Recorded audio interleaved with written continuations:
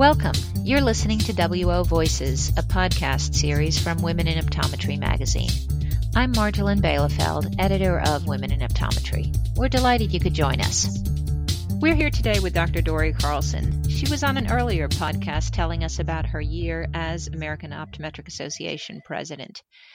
When that ended, Dr. Carlson, and the emails stopped and daily life took a slower turn, what did you find yourself doing? The million-dollar question. Obviously I went back to practice. My husband and I have 2 locations here in rural North Dakota. And so being busy with patient care, being busy with taking care of the office, and just kind of spending some time regrouping, because in some respects we'd kind of let the practice kind of coast a little bit because of life being extremely busy. So we took a little time to just kind of regroup and get things back in order here. At the time I had 2 preteen sons, or just teenagers. I'm trying to think how old my kids were. And so we became busy with their activities in school. So I was home for all of the years that they were going through high school, which I'm really happy that I was. That was perfect. I did ask my older son once, when I was getting ready to do a talk to a group of women, if he felt that I had missed a bunch of stuff that when he was growing up. And he said, like what? So apparently it couldn't have been too bad on them with the fact that we were traveling. In fact, both of them wanted me to run for the AOA board again. But my older son came to me one day and he said, "Mom, do you think that you'd ever run for the AOA board again?" And I was like, "Why would I do that?" And he goes, "Well, no, seriously, why run for the AOA board again?" And I was like, "Seth, no one has ever done that." He goes, "Well, then you could be the first girl president, and you could be the first person who runs for the AOA board and does it again." And I said, "Seth, why on earth, after all the travels, all the conference calls, all the emails, all the time that I spent away from you guys, why on earth would I do that?" And he gave me an answer, but my younger son gave me a funnier answer. He took his hands and put my face in his hands and got so he was about 6 inches in front of me and said, "Frequent flyer miles." They were afraid that they would never fly ever again, because I'd always told them they flew on frequent flyer miles. So as they say, you try to figure out what you want to do when you grow up, or I've used that a few times. I did a variety of things at first. I did some speaking. I did some lecturing. I served on some advisory boards for industry. I kind of was testing the waters to see what it was that I felt passionate about and what I wanted to do next. And I kept coming back to leadership things and motivational things and, making a difference in the lives of specifically optometrists, and what could I do to give back to optometry. And I made the decision to, after reading several books, to go to a John Maxwell event in Florida. John Maxwell is an author who has written many, many, many books on leadership. And you may have read some of his books, but he was a pastor first. But then he decided he wanted to add value to people. And really his real calling was if he could teach more people to be leaders, then we would just make the world a better place, basically. It's kind of his philosophy. So now what he does is about twice a year, he leads events where he's training people to be leaders. And I went because it talked about motivational speaking. It talked about coaching. It talked about, different things for growth. And some people that's their business and that's how they make their living. But I went and spent a week with John Maxwell and just realized that this was kind of my next calling, I felt, and to do more things with leadership. And since then, I've been very involved with Vision Source.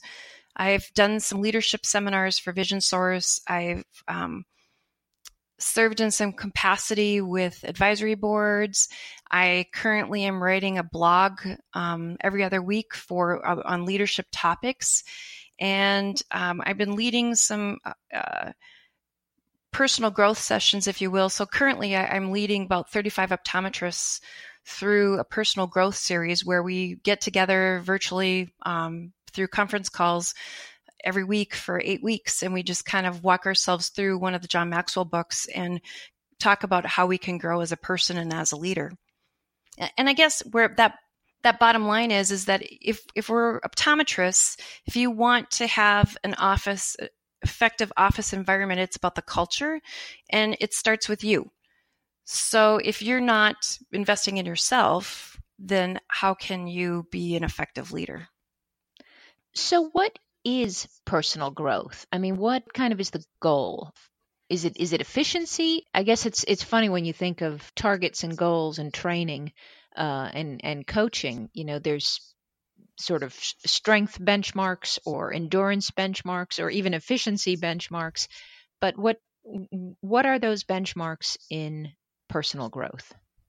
That's a great question. I think that becomes a very personal benchmark. In kind of going through some of these groups, it's interesting because everybody comes from a different place. And, some people talk about negative self-talk, for example, or somebody talks about the fact that they're having a poor culture in their office, or, somebody talks about different things. And it's about realizing that you have to start with you. You have to look within yourself and understand how you lead, what your strengths, what your weaknesses are, capitalize on your strengths. And so it's a lot of introspective kind of types of thing in the beginning that may seem touchy-feely to people, but I think if they really spend some time thinking about it and trying to make their days better so that their life is positive, then what happens is it has a reflection on other people. And, you got to live it to lead it. And so the benchmarks are probably more, not like you'd benchmark your office, or not like you'd benchmark if you're lifting how many pounds or something, but it's noticing where you start from and where you want to go. And that really requires attention. I mean, it's interesting that this program that you're doing is 8 weeks of meeting with somebody, because it's not really something you can do in 20 minutes while you're waiting for, the pasta to cook. Right. And so we're leading people through the 15 Invaluable Laws of Growth, written by John Maxwell. And, the very beginning of the book talks about that growth is intentional. Growth doesn't just happen, which for a lot of us, we just think, well, it's going to happen, right? But it doesn't. Sometimes you have to actually pay attention to it and be intentional about that. And this all kind of started with trying to create better cultures in our offices, trying to be better optometrists, but trying to be better leaders in optometry. But again, it's got to start with you, because if you aren't good yourself at that, there's no way that you can lead others to help them. So is leadership in an office the same traits and characteristics as leadership at the national level in something like the AOA or even an estate association kind of level? Or are there different kinds of leadership? I believe it's basically the same type of leadership. Maybe you do go about it at a little different way. But it's, invariably it's the same type of thing.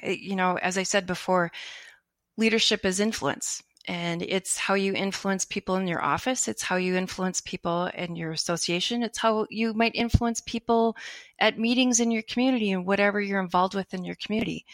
And those characteristics, I think, transcend all of those things that you are part of. As you get out of your comfort zone, that's where the growth happens, and you just kind of keep pushing yourself to do things that perhaps you're not as comfortable with. Of all the things that I've done and maybe weren't really comfortable with, I can always say that I grew because I did them. In our earlier podcast, our last visit, you had mentioned that public speaking was terrifying to you at the start. And, I can imagine that in your own mind, when you say, I've conquered something that was terrifying, so I can do this, and it becomes perhaps a little bit easier. That was the number one thing for me that was absolutely terrifying. But I found kind of a speaking style that tends to work for me. And, it doesn't work for everybody else, but it works for me, where I can start to be more comfortable with it. And now I actually kind of rather enjoy it. It's fun when I can go and do some public speaking, and obviously speak on topics that I'm passionate about makes a huge difference too. So, Dr. Carlson, what can optometrists do to enhance their leadership skills or practice their leadership skills on a daily basis? There is so much that's available on the internet now that it's just really pretty easy. You can look at YouTube videos about leadership. I know Chick-fil-A entrepreneur has done things on leadership. John Maxwell has several videos on leadership. Amazon, you can order many books on leadership on Amazon. So there's some great material out there that you can do something from your own home. You don't have to necessarily go anywhere to learn something. And I think the more books you read, the more you kind of delve into what, oh yeah, that makes sense. Or, these are little things that I can do to become a better leader. And that's where I started. That's interesting. And does that apply to employees as well as, it's sort of obvious to think of a practice owner as a leader, but what are some ways that people in employed or associate positions can build their leadership muscle? Personally, I think leadership applies to anybody. It doesn't matter where you work, if you're the owner of a business or you're an employee of a business, if you're an optometrist or not an optometrist. I don't think it really matters. I think leadership applies to every aspect of your life, your household, how you grow yourself personally, how you handle conflict, how you relate to your friends. So, I think it encompasses all aspects of our life, and it really doesn't matter if you own your business or don't own your business. Whatever you can do to become a better leader yourself only enhances every aspect of your life. Great. Thank you. Now, I hear that you are spreading your wings in other ways as well. You're obviously working on your leadership, but you've got something else going on, don't you? I am. I'm going back to school. I don't have enough things going on in my life, right?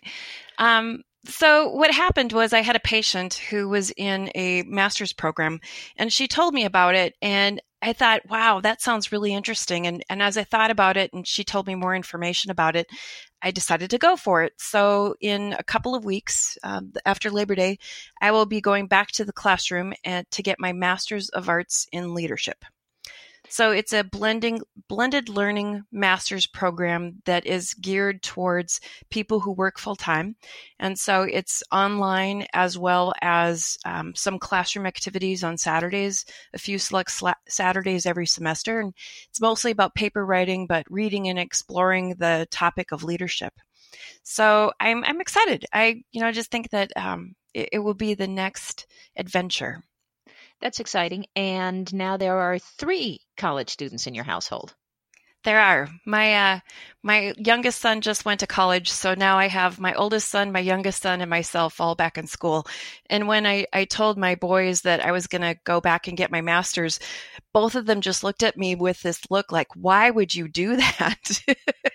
So it was kind of funny. But when I told my oldest son about the program, he actually was pretty excited about it. So that sounds great. And it's what a way to influence your children too. That learning is really a lifelong endeavor. Absolutely. Absolutely. So Dr. Carlson, thank you so much for being with us. I appreciate your time and your interest, and we'd love to talk to you again as your leadership studies continue, and maybe you can share some of those strategies with us. Thank you for listening. I hope you join us again next time on WO Voices. If you'd like to be part of our podcast series, please contact us.